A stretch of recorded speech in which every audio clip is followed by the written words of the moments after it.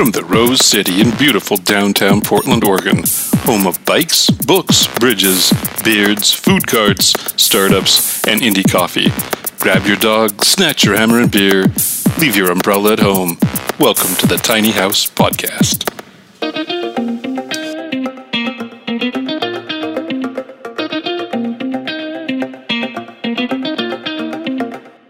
It's the Tiny House Podcast. I'm Perry. Best clap ever. It is This indeed. is Michelle. And this is Mark. We did sync it perfectly that time. It That sounded like was. one hand clapping. It did. It did. Best one ever. Very zen. Not even exaggerating. Not even exaggerating. So we just came out of a really great show prior to this one, As we always do. as we always do. Yes. It was very, very interesting to have a person live in the studio. And no Wow. comments to that That one. was Wow. stunning. Okay. I was formulating my response and you stopped talking.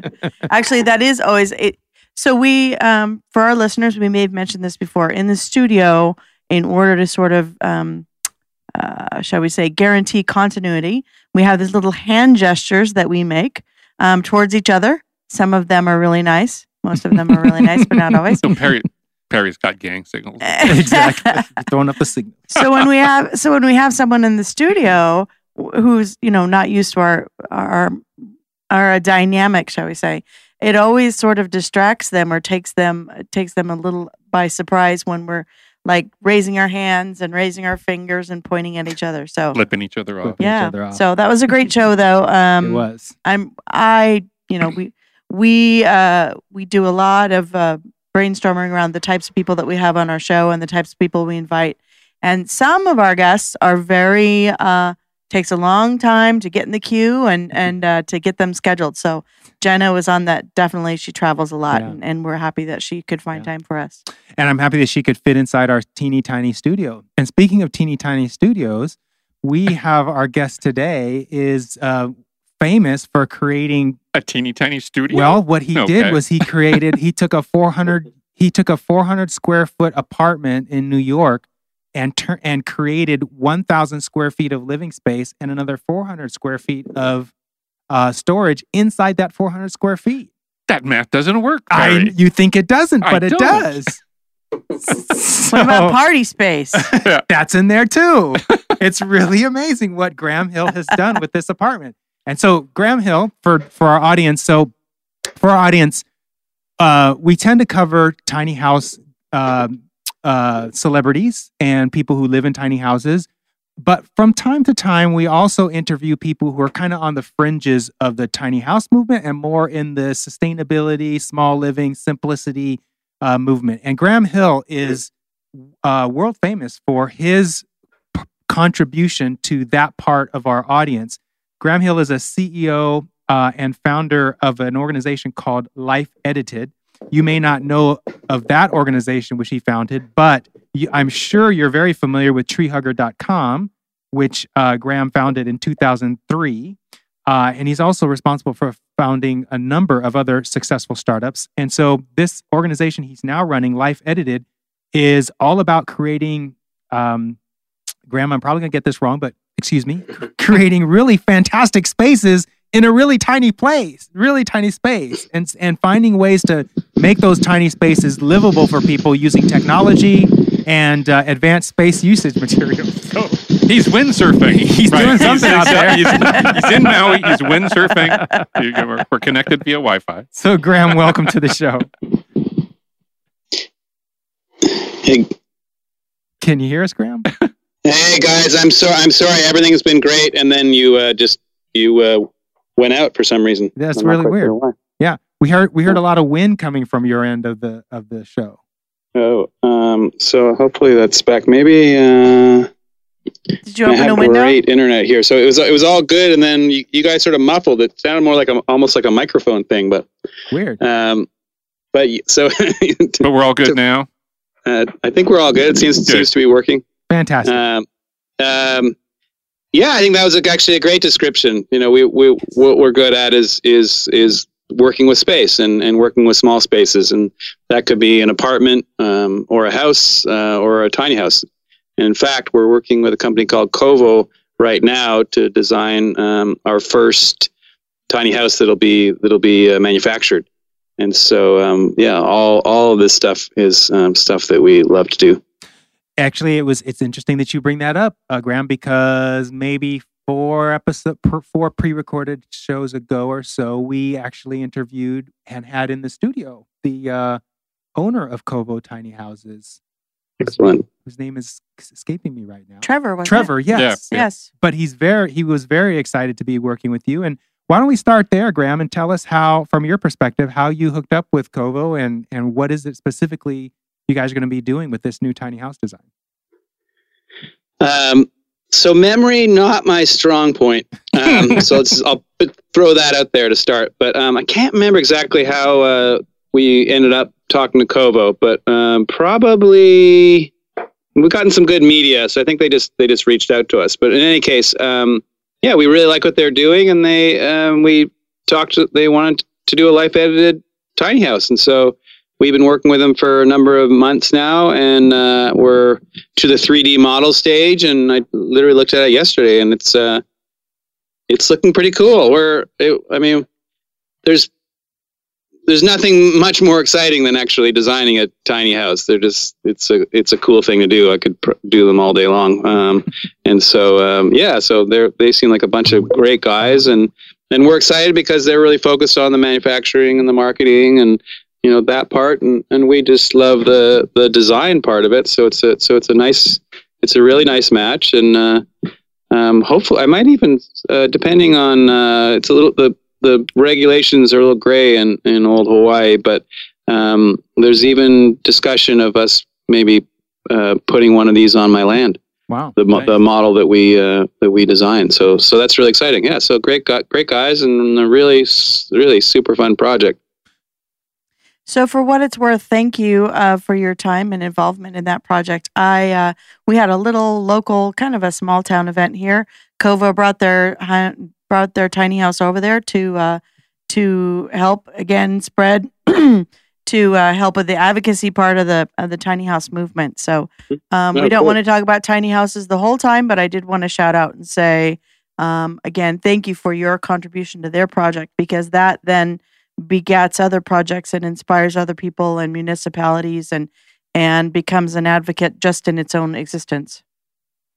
So Graham, I do have a couple of questions about the tiny house. So, but first, for the listeners, if you go to lifeedited.com, Graham has this marvelous YouTube video of the apartment that was designed according to his desires, and it's really, really stunning how they were able to create all the living space in 400 square feet. But back to the tiny house, Graham, is the tiny house that you're working with Kovo, is it going to be a traditional type tiny house with a gabled roof and kind of like rustic settings, or is it going to be more like a modern house like your apartment?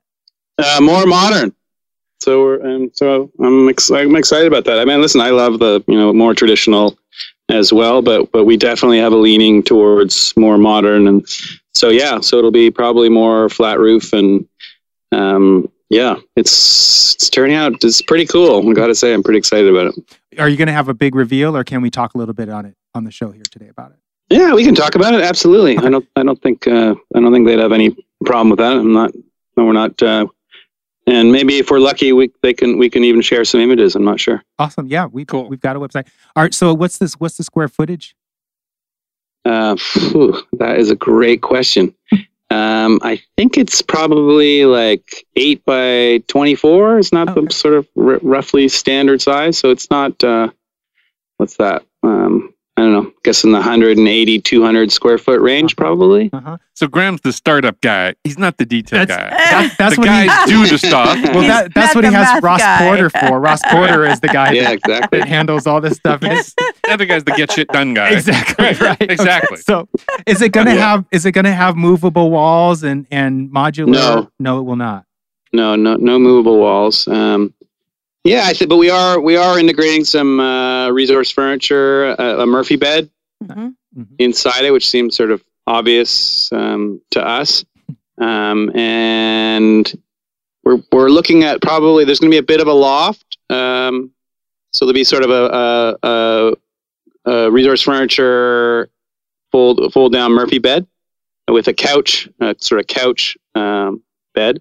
kind of thing. So when you put up the bed, there's a couch there, and then we're you know those stairs that are sort of left right. Yeah. There's like one stair is higher than the other, and then you can have some storage inside of them, kind of thing. That's what we're using, one of those to get up to the loft, and it's a cute little loft. But what's nice about it is where you rest your head. We're hopefully gonna have a big skylight right there, which opens as well. Oh. And so I think that'll be a really beautiful little place to look at the stars and just sort of like open. There's not a lot of headroom up there. I mean, very little. Nice. And so it really opens up the space. So that's quite fun. Also on the end of that loft, we put a little desk. And so basically you sort of can sit on the floor and dangle your legs off. And then there's a desk. So it's called, I don't know why, but Andre has been calling it a Japanese desk. Oh, write Maybe that that's something the Japanese do. But yeah, and then very simple little bathroom with shower, and I think we've got a washer dryer in there, and there's a nice window that off of the kitchen, big nice window, and it actually sort of it's an awning, so it opens up and can sort of protect from rain. And then we have a little table outside that'll seat easily sort of 3 people, and so it's a nice setup where someone or 1 or 2 people could be in the kitchen cooking, and then you could have 3 or 4 or more people just outside. So it's like sort of like a bar setup. So you could be so it works well that way. And then the one of the ends where the couch and the bed, the Murphy bed, we have big sliders on both sides that really open up. And so part of the plan is really to take advantage of outdoor living. And so, ideally this would be placed in at least a place that's temperate for a bunch of the year. And so it really opens up, and we're going to have some retractable awnings, perhaps the ones with the wind sensors, so that you can really expand from the inside to the outside and move a bunch of furniture out there and really expand. And we think that's a really smart thing to do, period, whether it's in housing or normal houses or tiny houses, is really take advantage of outdoors. If the weather's good, then why not? All you need is something to protect you from the sun and the rain, and you've got great living. And so this one expands nicely that way. What do the wind sensors do? I mean, obviously they sense the wind, but for what? It pulls in. So this may be, I'm just very Maui centric. I'm a big kite surfer, and so often thinking about wind. And Maui is just windy, and so if you have your typical awning, retractable awning, like it can get really windy, and basically that can destroy your awning. And so they have these electric awnings that have wind sensors, and so if the wind gets up to a certain level, then they automatically retract. So you can basically leave your awnings open, and so you could have your full setup and be out of town and not worried that they're going to be destroyed. Huh, interesting. And then when this wind dies down, it extends back out? That's a great question, and just came to me as well. I'm not sure. Oh. I'm not sure. Hopefully, yeah, exactly. Well, that would be a good setting. But I don't know. I don't know if they work that way. So, Graham, we're going to leave tiny houses for a bit now. Sure. Hold on. Oh, you got another? Can I ask his Sure, permission to use his hanging feet desk idea? Do I have to ask permission for that? Hell no. Okay. Just want to be official about it at all. Remember at the Jamboree, we saw, or at least I saw a tiny house that had, I remember that actually, one. I was with you, Mhm. yeah, that had the dangling desk. At the Nope, top. never seen Oh. one, never heard of it. Okay, well, yeah, It was pretty, cool. It's pretty very comfortable. cool, It's yeah. very cool to Mhm. sit up there and look down into your space. That's Mhm. cool. And I guess it's probably from, like, they have those amazing in Japan. They'll have like a table that's basically on the floor, and then but with a hole sort of underneath it for you to put your legs, and then Yeah. they put a little stove Yep. in there, and so you can sort of keep toasty. And I think they look amazing, and they're obviously like comfortable and cool. It's just smart Yeah, it and is. and very modern somehow. Also, Mhm. I think they're beautiful. So it's sort of probably that's why they're calling it that. I imagine. Yeah. In Japan, that table is called the warm your cockles. Oh, yeah? in Japanese. Really? I'm just kidding. called that. They probably don't know what cockles are. Well, my next tiny house design has a cantilever, and so it's basically just a 24-inch deep loft. Oh. And so I've been challenged from a design perspective. What am I going to do with it? Obviously, I could do storage, but that's kind of boring. And the light and the windows and everything up in that little cantilever are so beautiful. So this was very serendipitous. That's a perfect application for that space, is to climb up in the loft and drop your legs down. And so. Oh, sounds great. Probably a good little nap location as well, I imagine. Right, That's what I'm saying. Yeah. So anyway, so we're moving away from tiny houses for just a little bit. So Graham, for someone who hasn't followed your trajectory, how did you get from we were laughing at the ceramic cup manufacturing company that you did a while back, but how did you start in your startup world and end up doing what you're doing now?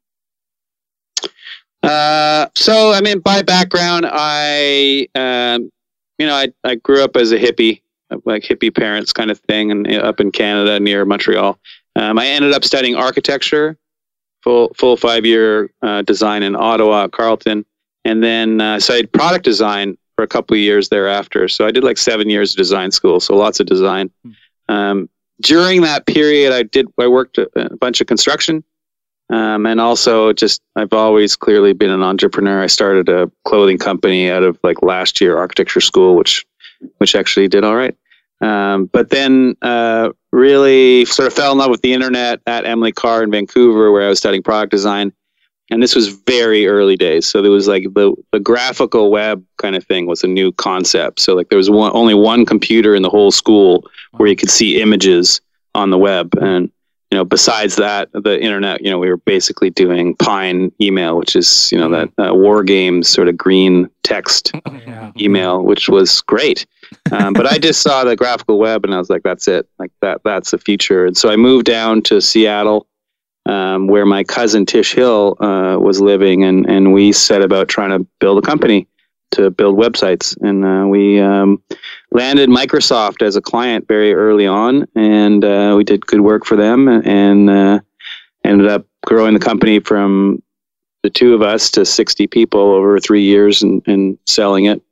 And so that was sort of, at 28, I had some success and I had some money, and I did what our society tends to push you to do, which is spend it.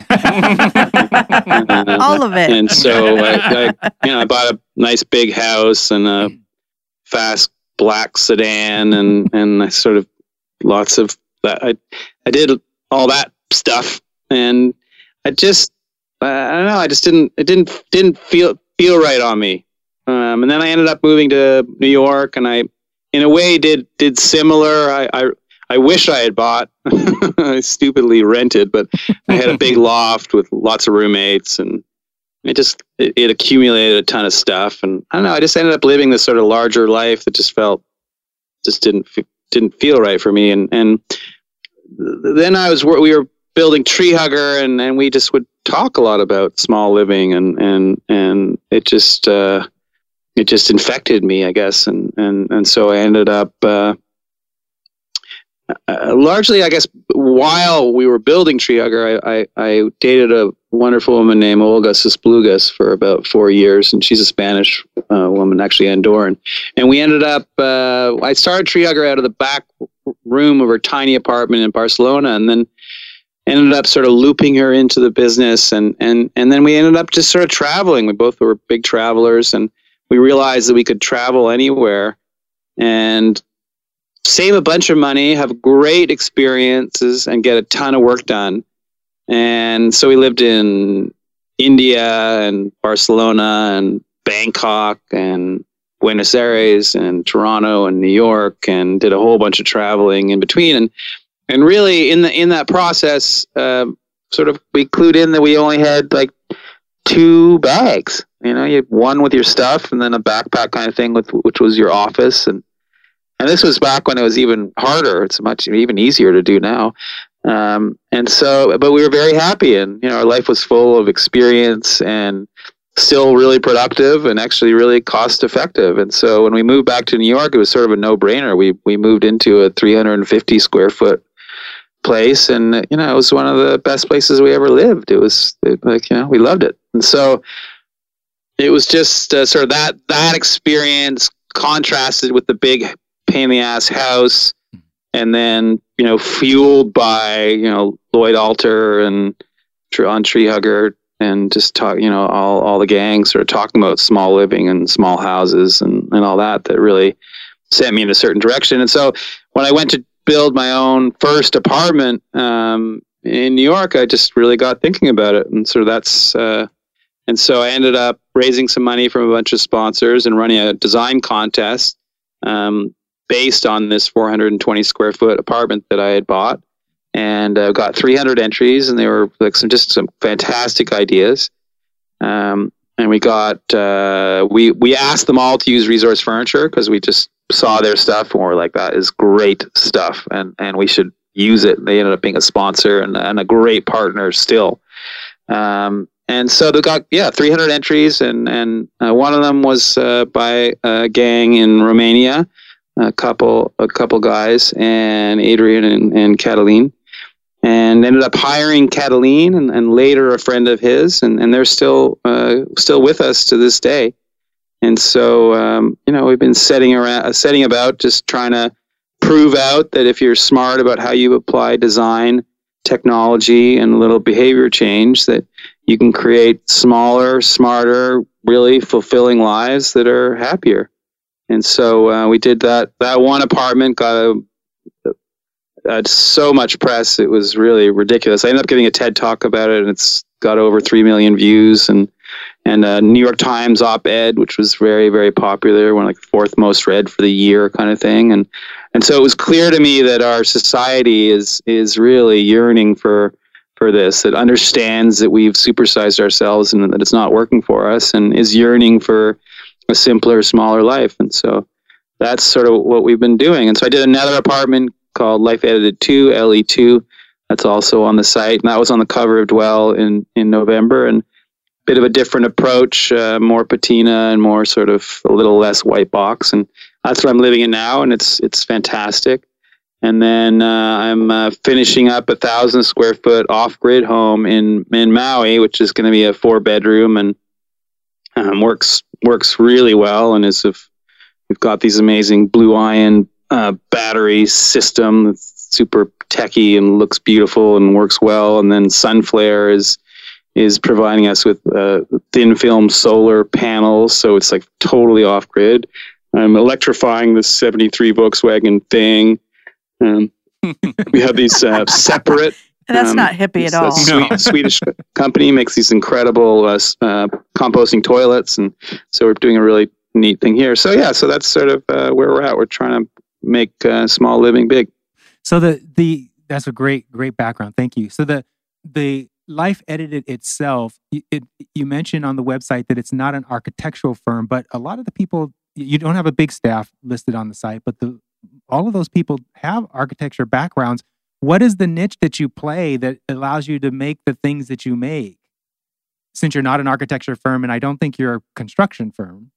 So it's a little varied, and it's a good question, and it's very relevant to what sort of where we're at. So we've done sort of a bunch of more personal projects I call like my runway projects, and we do stuff that's cool enough that we get a ton of press, and so sponsors are game to give us some stuff, which, if it's the right stuff, I want to support and tell the world about anyway. And so we're able to, the reality of it is doing sort of cutting edge stuff just costs, it's just, you go over budget, and, it takes longer, and there are a whole bunch of screw ups. And so it really costs. So it's almost like the sponsorship just helps take the edge off of it somehow. And so I don't know anything about that. I'm doing these insane projects, which if I really looked at the hours that I put into them and my team, et cetera, there's no way that they make any sense. But that's sort of, that's part of the mission, and that's sort of what we're doing, and I can't really help myself. So we do a bunch of these like runway projects, and then the idea is that we want to do real estate development. And so The other tack that we've been doing is working with Jason Holiday and Leah Solomon, two very close friends who live in Brooklyn, and they've been buying, renovating, and selling places out there for coming probably close to 20 years now. And so we've done some work with them where we'll basically raise the money and do all the legal and accounting and investor relations.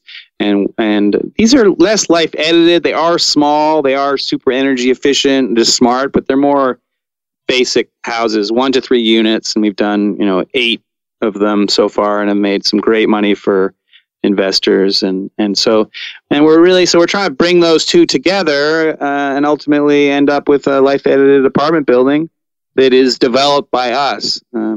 I love architecture, but it's not a great profession. It's just a very tough go, and it's just not my thing. So we have a couple, 3 of us really architect types on staff. But our objective is really to be, real estate developers, or perhaps do some product development, as in furniture and that kind of stuff that suits this. So that's sort of where we're headed. In the interim, we will do architectural work if it's the right client and the right money and feels right to us, and we're going to learn something. And so, like we did Elliot Bisnow's house for Summit on Powder Mountain in Utah. And that's actually moving in 30 days or something. And pretty cool. We've done a whole bunch of we'll work with developers to design their small apartments. And so we may not design the whole building or every apartment in the building, but we'll do the small ones. And so right now we have a contract to do one in Korea for a 200 apartment building. And I can't remember how many we're going to do, but quite a few. So we'll if it's a cool project, we'll do that. But the long-term vision for us is really to develop our own thing. I'm an entrepreneur, and I like replicability, and I like risk, good risk reward, and I don't.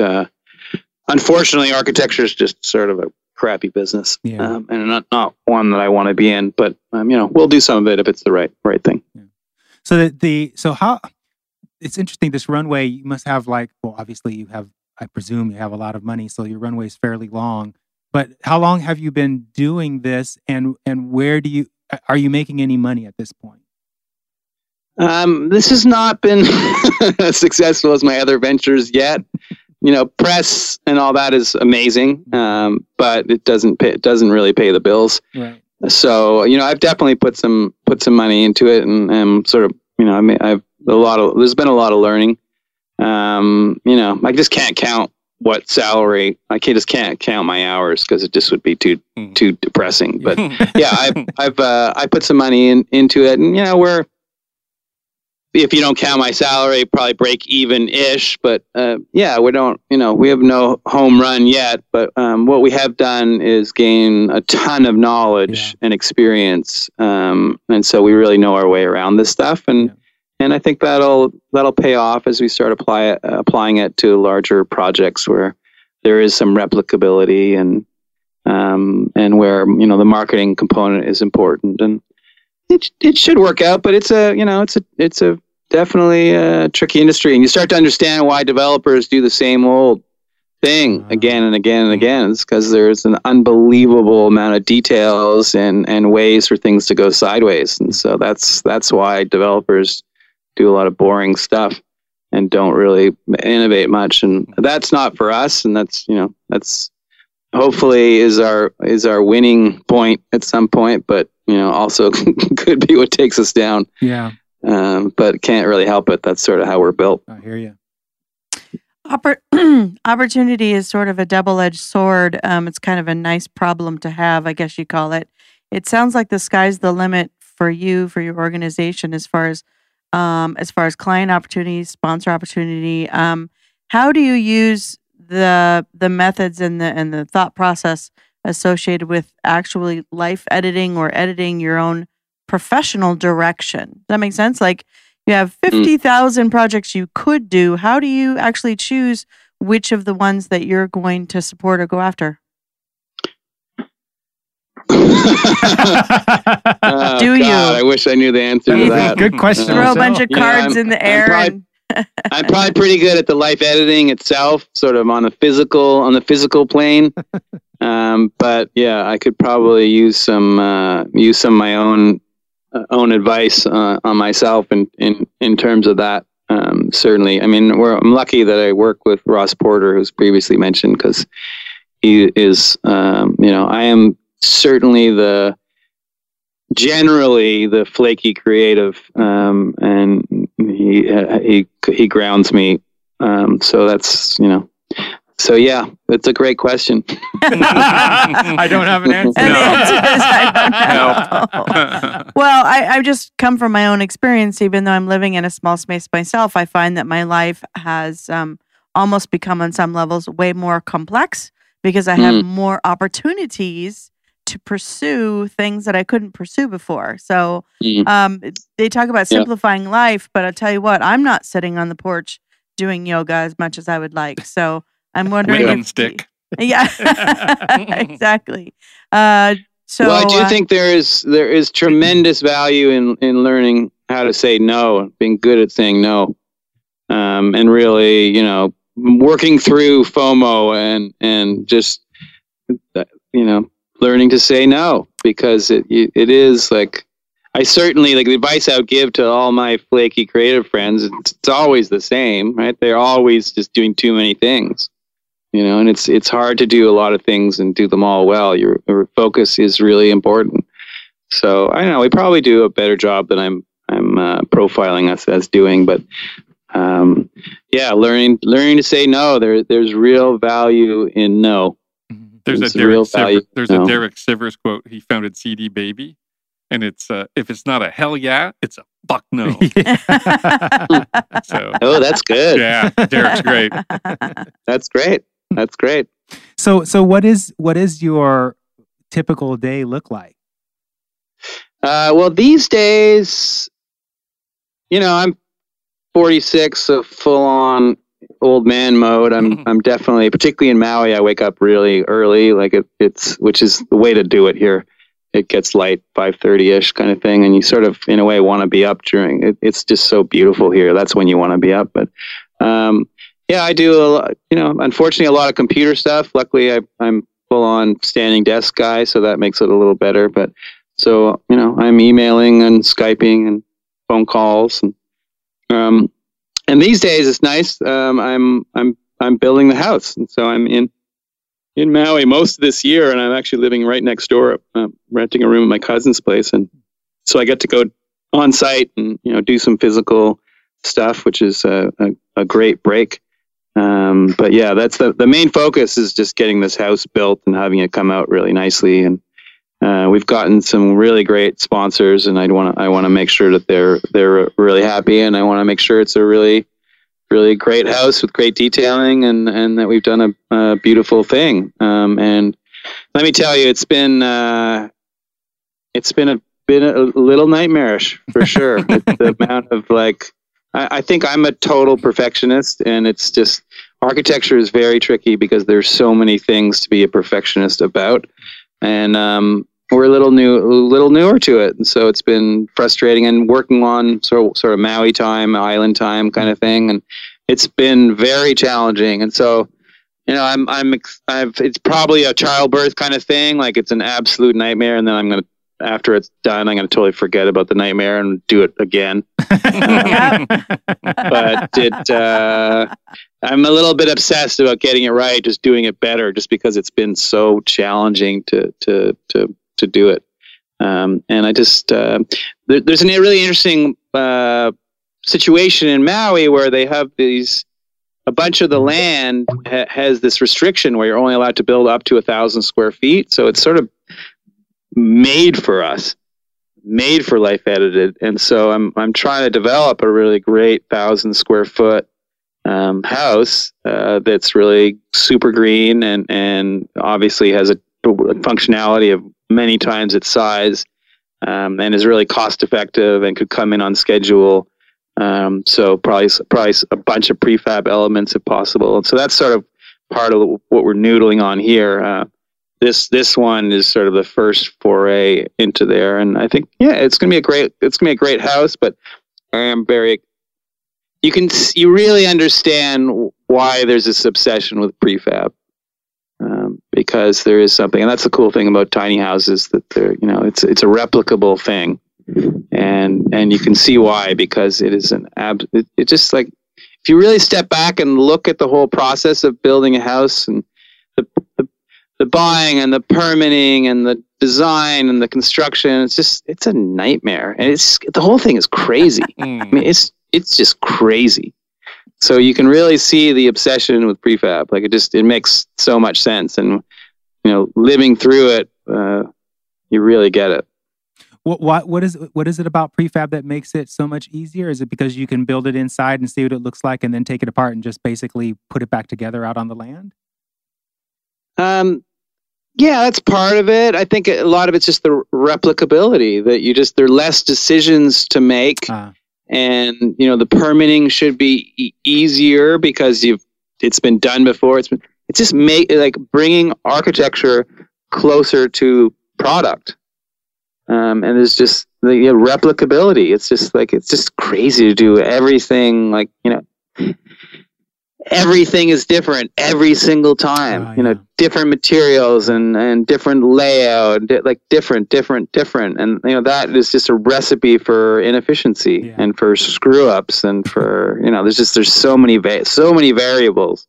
Yeah. So prefab is just sort of, it's wonderful because you can just really, really get into the nitty gritty and just make it perfect, and you do one and then understand what worked and then make another version 2 and version 3 and version 4, but they're all somewhat in the same vein, and you're building something that just is getting smarter and smarter. So I'm obviously excited about that. Yeah, that's, you kind of started to almost answer the question. How do you balance the desire for original, functional, funky spaces? Obviously, you're very well known for your original spaces. So how do you balance that desire for original, funky spaces, but at the same time, again, get that repeatability process? Did that make sense? Yeah, no, that makes sense. I think that with changing of materials, and you don't have to have that many sort of options to make a place fairly different. And I think if we're more conscious about it, if we're more conscious, we can really understand that it doesn't make that much difference. We don't need to have that much flexibility and changes. It doesn't actually matter that much. If you think about it in the product world, there are definitely options for things, but often it's a few options, and you choose a color and you choose this, and that will work for you. So I don't know. I think the challenge is probably just selling the idea to people, and I think maybe if you value your time, then sort of understanding on a prefab level, okay, well, I can do prefab. I can make all these decisions in a pretty rapid time frame, and then this thing's going to happen in a timely basis with on schedule, money wise, time wise, etc. Or I can go all custom, and understanding that I'm going to be sucked into it, and it's going to be a year of my life devoted to this. What's that worth? You know what I mean? Mm-hmm. And I think sort of getting people to understand that and selling that idea is probably the challenge. I think once someone's done one, they get it. It is a lot of work. There's just decision fatigue. There's just a lot of stuff to figure out, and so it's a gift to be able to do a prefab, just to have someone who has really thought through things and has some tasteful options for you, but not too many. I think they who is it that talks about sort of decision paralysis, the paradox of choice, analysis paralysis. It's like that is a very real thing, and it's not it's very clear that, and people understand this in the marketing world. You give people too many choices, then they freeze up and they don't make any choices. And so I think you want some choices, but not too many. That's the real answer. That works for everyone. The person who's selling the product or the building and the buyer. Like you actually don't want that many choices. You want, few to make you feel like you have some will in the situation, but not too many that you just lose your mind. So it's funny that you're kind of looping around in this conversation back to the tiny house movement, and when you talk about the key to selling this kind of space utilization and habitation, it's like, first of all, not a lot of people I don't think have a favorable view of prefab, and then secondly, it's becoming more and more apparent that not a lot of Americans, although there seems to be a growing number, don't have a really favorable opinion of tiny houses. I mean, so many people in America hate these things, and so it's like, do you find yourself, given where you are in the development of your thing, do you find yourself kind of gleeful that there's a kind of a warming up to these two aspects of new living? I mean, listen, in architecture, there are going to be haters. Like, it's one of the most blindered areas of life, period. People are so, they want people in their neighborhood, but they don't want them too poor, but they don't want them too rich, because then your property taxes are going to, like, people are like bigoted, racist, classist, and it's just sort of hidden. Like, it's so, in architecture, they're going to be haters of every kind. It's just incredible. So I don't get too worried about that. I think, the key thing is, it's just like, things, different strokes for different folks, Some people are going to want to live in a 9,500 square foot home. Go to it. Like, great, if that works for you.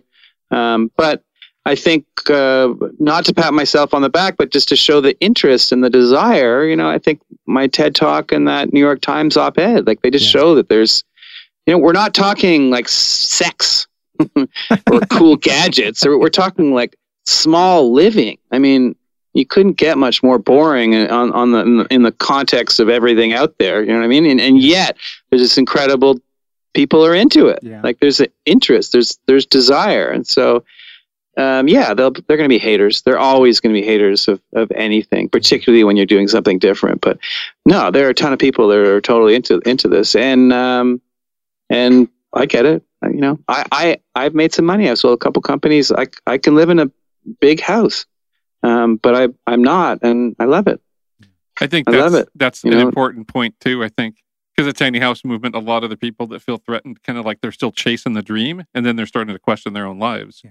But when you have people like yourself that are doing this, or like Tony Hsieh, who's also had a very successful exit, who lives in a tiny house or a trailer, probably in the park that he's built down in Vegas, it's like, it doesn't have to be, oh shit, you're just somebody that can't afford the big place. It's like, you can afford to do pretty much anything you want, and you choose to live a lifestyle where it's a considered lifestyle of enjoying life and experiences, not about buying the 11th car or whatever bullshit other people kind of place on that. I mean, I have a personal theory. I don't know if it's right, but I feel like one thing that's really changed all this social media stuff. It used to be that it was like status. We were a lot more classist and a lot more sort of status oriented in terms, and you would show that through like the car that you drove, the big watch that you have on your hand, that sort of stuff. And I think what has changed is that there are, with the internet and with startups and tech, there are the Mark Zuckerbergs with the wears a Adidas flip-flops kind of thing. Like, there's all of a sudden there's like, you can be really successful and sort of look different than most people, and that's sort of cool. And then in terms of social media, you're sharing what the way to sort of show off is to show off experience. To show off uniqueness. It's this, it's my, great photography eye and this thing that I took a picture of, or it's this really cool concert that I went to, or this really cool party that I went to, so it's not showing off your car anymore. And so I think, it's moving it towards more the importance of experience. And so I think that's, that's part of it. It's just like it's a different world, and we're all status, unfortunately, sadly, shows up in like every culture. And so I think we shouldn't be surprised, but I think it's just it's changing a little bit. It's less about, having this crazy expensive thing, and it's more about this, the experiences. And so small living can enable sort of more experiences, and so I think that's why it's headed that way. Nice. Yep. Well, amen, brother, on that one. And thank you so much for what you just said, because it dovetails so nicely with so many of the other comments that we get from the people on the show. Mm-hmm. And so thank you for being on the show today. Really appreciate you making time. I know you're a busy man. You've got a ton of things going on, but being Thanks. willing to come on and be on the show. Really appreciate that. Yeah, of course. Thank you. Sorry, I get really excited and I can talk a blue line. No, this is awesome. But it's really fun to talk to. I talk to you guys. I really believe in this stuff, and it's not for everyone, but I think it's for a lot of us, and I think that it can. It's a simple move that makes sense on a financial level. It really makes sense on an environmental level, and I think that a smaller life is a happier life, and so I encourage everyone to give it a shot. Nice. Cool. Nice. So there you have it, Tiny House listeners. Thank you so much for listening to another episode of the Tiny House podcast. Do we know who we're talking to next week? No, We don't. Okay. It's funny, listeners. We had a guest scheduled this morning, and none of us knew who it was, and we didn't really have her schedule. and she didn't show up. Fancy Well, that. and doing the show every 2 weeks, a few shows has kind of kept it interesting. Yeah, it has kept it interesting. At any rate, thank you so much for listening in, and tune in next week when we'll have yet another interesting guest. We don't know who that is, but it'll be exciting, I promise you. And in the meantime, have a good time. Namaste. See you on the flip side. Bye. Bye. Oh, we're so sad. Thank you for listening to Tiny House Podcast. To find us online, go to tinyhousepodcast.com, where you will also find our show notes, if we remember to put them there. Our logo was designed by the amazing Carolyn Main. Our website is hosted by the gang at Sitecast. Our theme music is by Oma Studio. Please go to iTunes and give us a 5-star rating, or whatever, you tiny house loving bastard. Tiny House Podcast is proudly made in Portland, Oregon.